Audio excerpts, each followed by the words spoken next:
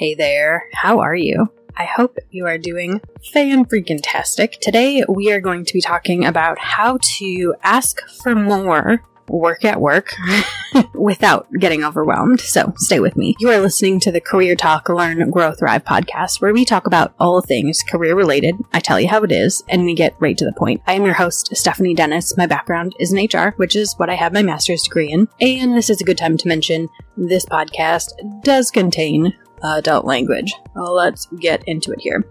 So there might be several different reasons why you might want to ask for more work. Maybe you're just bored. Maybe you need some variety. Maybe you have a decrease in your workload, either temporary or permanent. Both are okay. Maybe you're looking to advance or learn a new skill set. Maybe you just want to push yourself outside your comfort zone. Maybe there are 12 other reasons that you might want to ask for more work. But the kicker, you don't want to be overwhelmed. It's very easy to go from, hey, I have 30 extra minutes a day to, oh my God, I can't sleep. Just me? Okay, cool. So let's get into some tips on how you can ask for more work without getting the overwhelm. Number one, figure out why. Why do you want to ask for more work? Again, it could be any of the reasons I mentioned, it could be something different, but you need to know the why before you ask for the things. Number two, is it more you want? Maybe it's the same plus a new thing. Maybe you want to offload some of your current workload to add something different. So think about it from a recruiting perspective. Let's say I'm a recruiter. I had 20 recs, closed 10 of them, have 10 left. Easy math. Maybe instead of saying, hey, boss person, give me 10 more recs so I can get back up to 20 and be the busy, maybe I want to say, I don't want more recs, but maybe I want to work on DE&I. Maybe I want to work on recruitment marketing. So figure out what type of more, right? Quote, quote, more that you want. Because if you just go to your manager or your boss and say, hey, I need more. I have an extra couple hours in my day. That could go your way and that could backfire big time. We need to be very specific in asking for what we want. I'm not saying you're always going to get what you want. You have a better chance if you know. Number three, break down your time and realistically see how much spare time you truly have, right? Maybe you document your time over the course of a week to figure out really how much can I commit to something else? How much can I give to the quote unquote more that I want to do? Maybe it feels like you have 4 hours in your day. However, when you actually take the time to document what you're spending your time on, you realize, oh shit, I only have 30 minutes and I don't even get a lunch break. And just because you're not working 12 hours a day, it feels like you have time for more. Number four, what type of work are you hoping to work on? Do you want to work on projects? Do you want to work on something that's more ongoing? So for example, as a recruiter, I decide I want to work on a recruitment marketing strategy, and I want to roll out a strategy that allows us to continually post to show the culture at the company. And we're going to post 1 to 2 days a week, and we're going to post a variety of different things, basically to tell the world how much fun it is to work at my company. Cool. That's an ongoing project. That is ongoing indefinitely, no specific end date. Maybe we're going to pivot. Maybe we're going to change what we do and how we do it, but it's still an ongoing recruitment marketing strategy. Now, on the flip side of that, maybe we need to hire 30 interns in the next 4 months, and I very specifically want to roll out a recruitment marketing strategy to target said interns with a very specific end date of their hire start date. Okay, so figuring out the type of work before we ask for more. Number five, make a list of potential projects or workflows that you want to work on. So maybe there is a kind of wish list, so to speak, of projects that you would love to work on. Maybe there is a whole laundry list of things that need to be improved, whether it's a workflow or a process or documentation. Maybe you don't even have documentation, so maybe that's a good place to start. Maybe your technology is so out of date that we need to just simply do research on different tools and different systems so we can go through maybe an RFP process to figure out what sort of systems or technology to implement, which is a different project all in and of itself, right? Brainstorm, make the list, anything and everything you can think of. Obviously, you can trim it down later, but when I go through brainstorming, I like to put it all on there and then slowly take things off as I work through that list. And number 6, bring your ideas and time estimates to your manager and ask them for support.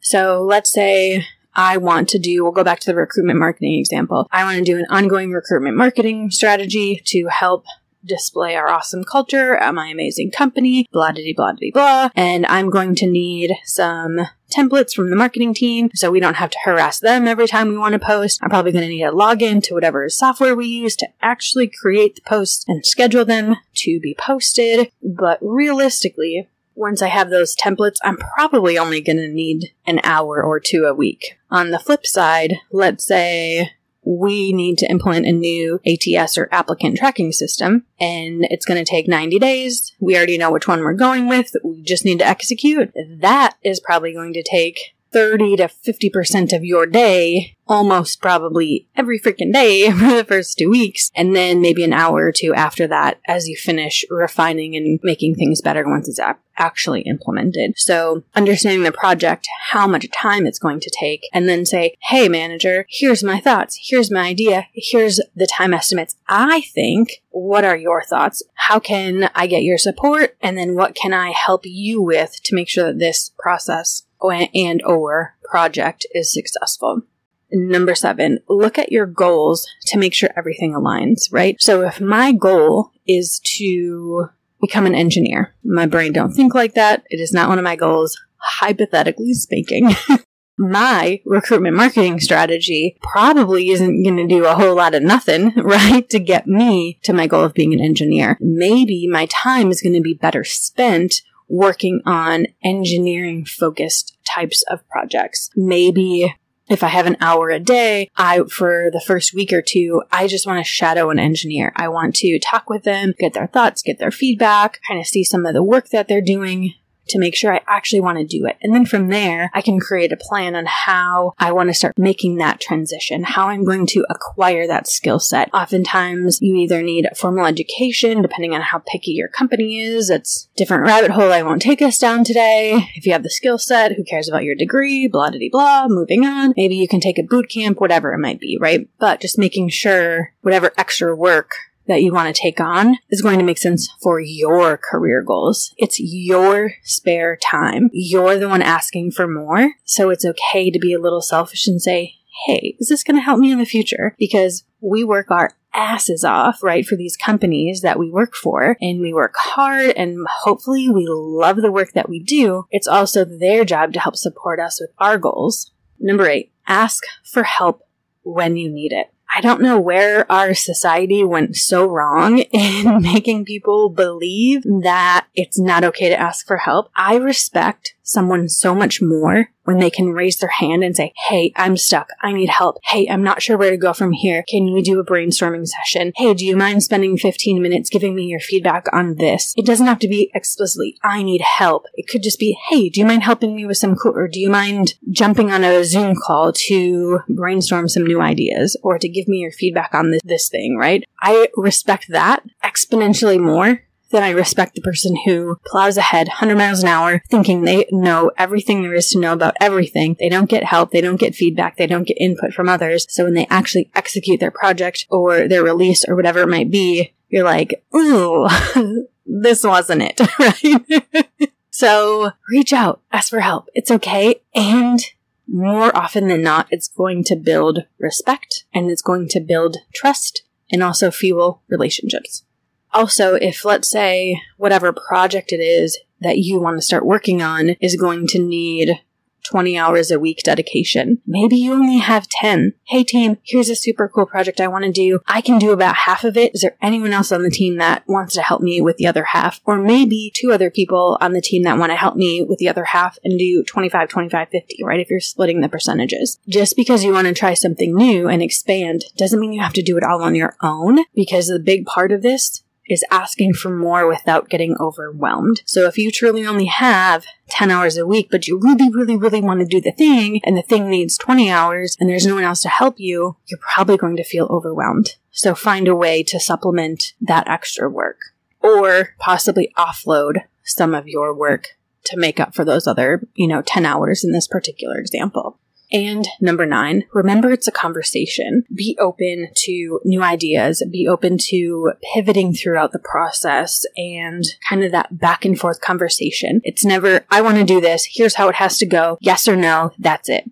No. I mean, you can. Do you. But, the goal is teamwork. The goal is collaboration. The goal is to help you get to the work that you want to do so you can be successful. And having this all or nothing mentality is usually going to shut people down, and they're going to be less likely to want to help. So be open to ideas, be open to pivoting, and honestly, it kind of comes down to checking our egos, right? I might have a really great idea, and then I share that idea, and then my teammates are like, oh my gosh, that's amazing. What if we also did this, that, and the other? You're like, holy shit, we have the best thing going, right? Versus kind of being in your own echo chamber or bubble, assuming you know all the things when you're only one person, and you're a human. And you may not never know all the things. I was going to say, I won't even say may not. There's no way one person can always know all the things, right? We may have a lot of best practices and a lot of really amazing ideas and input, but check that, make sure we check our egos as well. I hope this episode was helpful and valuable. If there's a topic you want me to cover, a question you have, reach out, let me know. If I can help, I will. As always, thank you for being here, listening to the show, supporting it. I appreciate you. Check out the website, stephdennis.com, podcast directory, other goodies on there, pictures of my dogs, because why not? You can support the show simply, of course, by listening, sharing with a friend, monetarily, PayPal, Venmo, Cash App. Spotify has monthly subscriptions that you can also do, which is really awesome. Leaving a rating and or review. Find me on the socials, StephDennis13, Instagram and TikTok. And then, of course, over at Instagram, Career Talk Podcast as well. We are written, produced, hosted, and edited by yours truly. You are so amazing, so awesome. I hope you have a lovely, beautiful rest of your day.